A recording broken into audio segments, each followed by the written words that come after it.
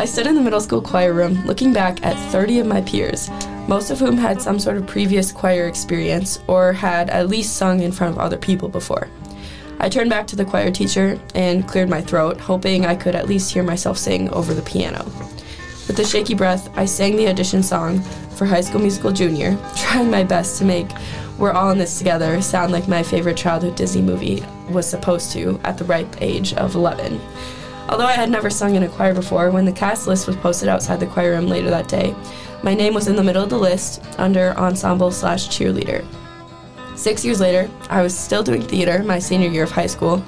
My name was still usually under ensemble/something else on the cast list, but I stepped out of my comfort zone in middle school, and it blossomed into my love for theater and performing.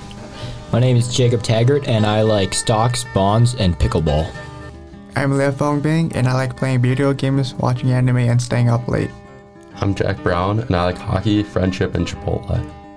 My name is Anna Pearson, and I like reality TV shows, The Color Orange, and Tiny Mike interviews. Welcome to Modern Story Podcast, episode number 3.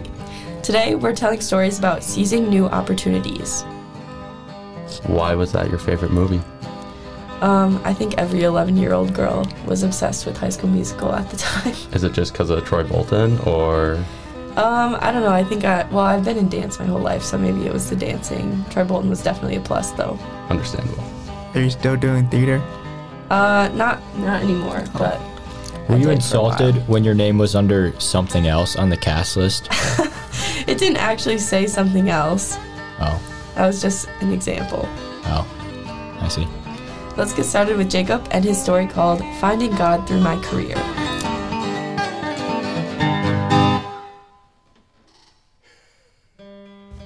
As a child, I was very proficient in piano and practiced about 4 hours a day. As I went into my early teen years, I was positive this was what I was meant to do and began to look at colleges where I could major in piano performance. After winning many national and international competitions in my teen years, I felt my choice to pursue piano performance would come very easily. However, I never quite felt the joy in music. I had a moment of realization at the age of 15 when I won the lacrosse piano competition. I received a cash prize of $3,000 and an opportunity to perform with the lacrosse orchestra. Although I was happy to receive the money, I did not feel the sense of fulfillment which I knew I should feel. Instead, I felt a feeling of longing. I discussed this feeling with my sister, a piano performance major, and we both decided piano might not be my calling. It was at this point that I was left with a difficult decision: pursue piano or open myself up to new possibilities. After months of prayer and discernment, I came across an object of great interest: the stock market. The stock market was the answer to my prayers and the answer to the question of what I should do with my life. The joy I felt from researching and examining the stock market was not at all like the joy I felt from piano. I did not care whether I made or lost money in the market. I simply enjoyed being a part of its workings. Making trades in the market fulfilled my emotional and vocational desires in a way that piano never could. Every trade I made felt like I was bettering myself and living out God's mission for me. Because of my prayer and discernment, I didn't simply rush into my vocation and assume I was meant to be a pianist, since it is what I had done my whole life. I instead prayed and asked God to choose for me. God presented me with the great gift of investing, and I have chosen this path ever since. My leap of faith story can be a lesson to all about choosing one's profession. Even the strongest wills bend to God and His workings. It is important to actively ensure that your will is in line with God's and you are living out His plan for you.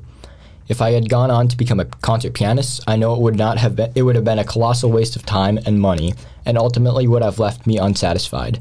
By trusting in God and His workings, I've grown to have the excellent career I have today. Thank you, and that is my story. It's a great story, Jacob. Thank you for sharing. I've got a question. Okay. Do you still play the piano? I do still play the piano. I'm planning on minoring in piano in college and utilizing it to further my business career, but I have decided that it is not what I will major in college. Very nice. I've got another question. What failures have you encountered while trading stocks? Well, that's a great question, Jack.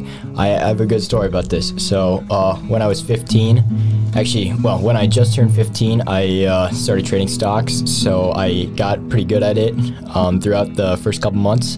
I was up about 30%, which was not a whole lot of money. It was about $100 since I only invested about $500. However, I grew too cocky, and I began to invest the money that I had made from piano performances, which was a lot of money, and then I ended up losing $8,000 within the span of a week. Holy crap. Yeah. What? As a 15-year-old. So that wasn't, it was definitely a setback, we'll say, but a learning opportunity for sure. Wow. Yeah. That's insane. What would you say is the most interesting part about the stock market? I think just the generation of wealth. So you can have $1,000 one day, and it can go up to $2,000 the next day, and $0 the day after that. So really learning about the workings of the stock market and how to make money successfully is a great skill to have in life. And I think even if you're not a finance major, learning about the stock market is a great investment in yourself. So you recommend buying stocks? For sure. I'd like to pitch Zim Integrated Shipping for all of my fans and listeners. Thank you. Next up, we have Lyiafong and his story called Church Breakup. Yeah, thanks for the introduction. So in 2019, my church split up. Just like every Sunday, me and my family would go to church in the morning. And I would see all my friends there, and we would sit in the same aisle during service. We have two chapels, and one chapel was for the youth, and the other chapel was for the elders. Both chapels were usually filled with a lot of people, especially the chapel for the youth, because it's smaller compared to the chapel for the elders. Whenever I've gone to church, I would see a lot of people in there, filling all three sections of seats from the front to the back of the room.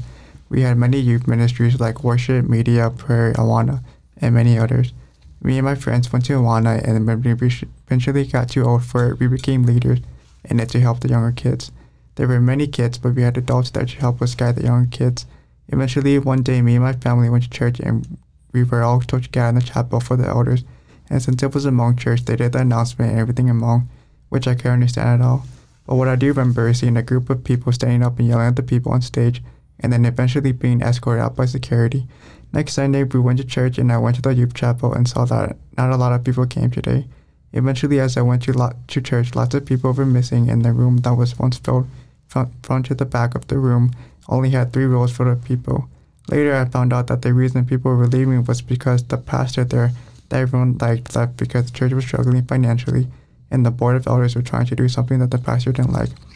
My church lost so many members and money that they decided to defund the youth, and many of us youth were complaining, and so was our youth pastor, because the board of elders had decided to move almost all of our ministries for the youth, which caused even more of us youth to leave.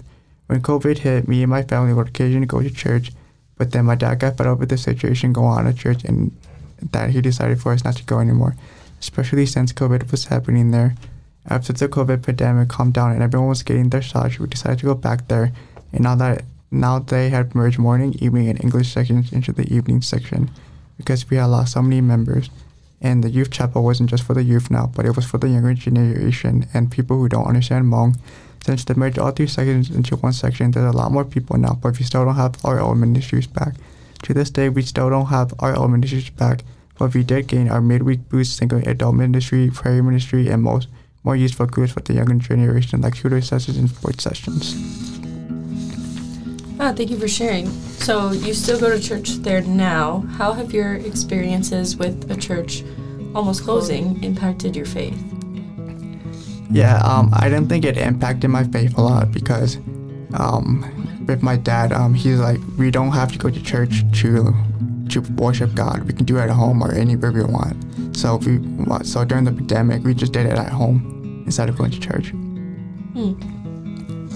Now that there aren't as many restrictions due to the pandemic, are you in a new small group now? No, I haven't joined a small group yet because we don't go there a lot anymore, so. Obviously, that's a hurtful experience of your church closing like that. What would you say you've learned from that and from that experience? What I learned is that church, it's not real. It could be a place for worship too, but you don't always have to go there to worship. You can do it anywhere you want. So just don't rely on church to worship God. Nice. Okay, and then here's Jack and his story called Making a House at Home. At the age of 21, I had to make the big decision of where to attend college. Making a college decision at 21 is unusual and considered weird for most people, but it is normal for anyone wanting to play college hockey. For months, I prayed to God, asking for help deciding where to attend. I toured Bethel once during the winter, and it was a good visit, but I wasn't sure if it was quite the school for me. By the end of spring, I still had no idea what college to choose, but eventually I decided on Bethel. I was not confident in my decision, but was relieved I finally picked a school. If you had told me when I graduated high school I'd be going to Bethel, I would have told you that you were crazy. I went all summer worried about if I'd made the right choice. I had so many pessimistic thoughts about what the future could hold, like, what if I don't like the players? What if I don't get along with the coaches? What if the school's too Christian for me? What if the classes are too hard for me? On top of these negative thoughts, I was moving into a house off campus with 3 other players on the team whom I did not know. The only roommates I technically have ever had were my parents, sisters, and host families. I knew most of my time would be spent at the house when I wasn't in class or at school. Not knowing the personalities and the values of the people I'd live with brought on a lot of extra stress. In the summer, we had texted over who would bring what to ensure our house had the necessities. Other than that, I had no idea who these people were besides the fact that they were also going to be on the hockey team and were 21-year-old freshmen. The feared day eventually came, move-in day. By the time I moved in, the other 3 guys were already there. I was the last person to get there. I was anxious and scared. I was shy while moving my things into the house. However, I got comfortable with my roommates very quickly after a few days. We got to know each other. The days turned to weeks, and weeks turned to months in a blink of an eye. Eventually, I felt like I'd gained 3 brothers and was now once again living with family and home. All the concerns and questions about what Bethel might be like were wrong, and my fears quickly washed away. I loved my teammates. I got along really well with my coaches. Bethel wasn't too Christian for me, and my relationship with God had significantly grown. The classes weren't all that bad either. I felt like everything had fallen into place perfectly. I was at Bethel with these people for a reason. We all have grown together and made each other stronger, and for that, I'm extremely blessed. I went through emotional and mental pain deciding where to attend college. I eventually came out the other side, and I'm so grateful that I'm at Bethel with such amazing people. Over a year later, since my first day of college, I can now reflect on how God answered my prayers, and I am right where I belong, at home in Arden Hills with my roommates. Thanks for sharing, Jack. So do you still live with the same roommates this year? I do. How's your second year together been? It's been great. We've lived with each other now for over a year and have gotten to know each other super well and have shared some cool experiences and overall have grown together. So it's been a really good time. Yeah. And then were your classes were as tough as you thought it would be? Originally, when I first got to school last fall, they were quite hard, and I had a hard time adjusting to taking classes, playing hockey, and having a social life, all 3 in one. But as time's gone on, everything has become easier, and just with routines and asking for help when needed, it's been a good time here at Bethel. Have you ever gotten into a fight with your roommates? I can't say I've gotten into any real fights with them, honestly. The biggest things we fight over aren't even serious, so I'm extremely blessed. It's a good big W. Yeah, for sure. Here's Anna and her story called Closing the Gap. I never imagined myself living in freshman housing for 3 out of my 4 years of college, but here I am. So when my cousin McKenna attended Bethel, she's 3 years older than me. She lived in Bodine, then Arden Village, Heritage Hall, then she lived off campus. And I kind of always just thought that I would follow in her footsteps, except maybe being a freshman resident assistant instead of being a commuter for my senior year. Yet, as the housing draft for junior year approached, my roommate situation was kind of falling apart at the seams, and I didn't know where I was going to live or with who. My roommate Riley was applying to be a freshman RA, so I started to wonder if I should maybe do that too. And I also thought of the fact that living alone as an RA would technically solve my roommate issues. So February of my sophomore year, I kind of quietly began working on my RA application, didn't really tell that many people I was applying, and I would just work on it between homework assignments. And then I quote-unquote broke up with my roommates, which was definitely a tough conversation, and told them that I wanted to be an RA. So a few weeks later, after submitting a written application and a show and tell video about my personality, I was doing homework with a friend when I got an email notification that I had gotten a position as an RA. And so I opened the email to find out I was going to be in Edgren, which is a freshman dorm. And I was so happy that my housing situation was figured out. But now I had to actually tackle the idea of being a freshman RA and being a junior, so I was only 2 years older than the freshman. And the rest of the spring semester was filled with excitement as I talked with my other friends about who had gotten RA positions, planning our floor themes, meeting with our RA teams for the first time, and just wondering what the year ahead would look like. And then in August of my junior year, I went through 2 weeks of RA training alongside my team, learning about how to handle policy violations, writing reports, and acting out scenarios for practice. During these 2 weeks, I felt unprepared as ever to be a leader for 20 18-year-old girls. And during move-in, I remember walking each girl up to our floor for the first time, trying to memorize all of their names and asking everyone how their morning was. The first night, they all crowded in my room for a floor meeting, and I couldn't help but choke on my words from nerves looking down at all their faces sitting in my room. None of these girls knew each other. We were all going through this new beginning together, with the new school year, new dorm, and new friends. At the start of the semester, I was struggling to find balance between bonding with my residents, hanging out with my upperclassmen friends, working for the Clarion here at Bethel, coaching a high school dance team, and still finding time for homework. I came to realize I hadn't gone to bed before 2 a.m. in over a month at one point in the fall. And by the time homecoming rolled around, I was spending more time with my friends in Heritage than I was getting to know my residents, and I felt so stretched thin, and I felt horrible about it. I loved the energy of living in a freshman dorm, but my junior schedule was not keeping up with it. I reflected on my schedule and realized how unsustainable my fall semester was looking. And I told my RA team about my sleep schedule, started scheduling one-on-ones and events with my residents, and eventually balanced out the amount of time that I was spending in Heritage. Although my first year as a freshman RA started off rocky, I was able to embrace the changes that I was struggling with in order to grow so much as a leader, communicator, and most importantly, a hype woman for my residents. And I loved seeing the growth that my freshmen had throughout their first year at Bethel, and I'm looking forward to doing the same thing now, and I returned for a second year as an RA, so here I am. Thank you for sharing your story, Anna. Were you nervous to live by yourself? I was a little bit, yeah. I was excited that I had my roommate situation figured out, but it turned out a lot of my roommates from sophomore year were living together again junior year anyways, and so I did miss living with them, and when I would go hang out with them in Heritage all the time, I was kind of sad that, you know, they would start getting ready for bed at the end of the night, and I would have to gather my things and make the trek back to Edgren to be in my room alone. And also I suck at waking up to my alarms in the morning, so not having a roommate to like keep me accountable has made me miss morning class a few times. That's unfortunate, but this is not a sad podcast. What's your favorite memory as an RA? My favorite memory is probably last year there was, in February, there was a snow day, and it was snowing so heavily. There was like so much snow that week, and we actually had an event in Edgren that day. We had a little Valentine's Day pasta dinner event. So it was on Valentine's Day. We had all of Edgren like sign up for this pasta dinner, and me and the RA team cooked a meal for them, and we set up tables and like put like mood lighting and candles and Christmas lights in the lobby and made it like super fun, and all the residents were just eating spaghetti and salad and like drinking sparkling water, and it was like a little restaurant, good vibes.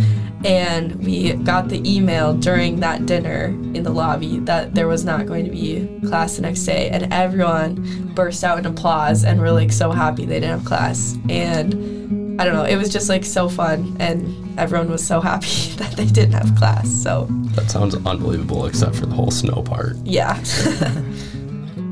And so what would you do if they didn't listen to you? Honestly, I feel like I just have a good relationship with all my residents, or try to have a good relationship with them. And if they don't listen to me, sometimes, you know, you can try the joking approach, be like, hey, seriously, like, come on, and be kind of joke with them. But, you know, sometimes there is a line that you have to draw, and you have to be really serious with them, which I'm going to be honest, I I have great residents and they listen to me a lot of the times, but I also don't have to be the person that's ever like yelling at them or anything like that. So it's been really good. After scheduling one-on-ones and time to meet more personally with your residents, have you felt that you've grown closer to them? Yeah, I definitely did. Last year, I remember I like knew all my residents pretty well, but I hadn't spent a lot of individual time with them. And then we got like RA feedback from our residents, and a lot of them said, hey, she doesn't spend that much time with us one-on-one. And I was like, oh no, I like knew this was coming. I knew they were gonna say something about it.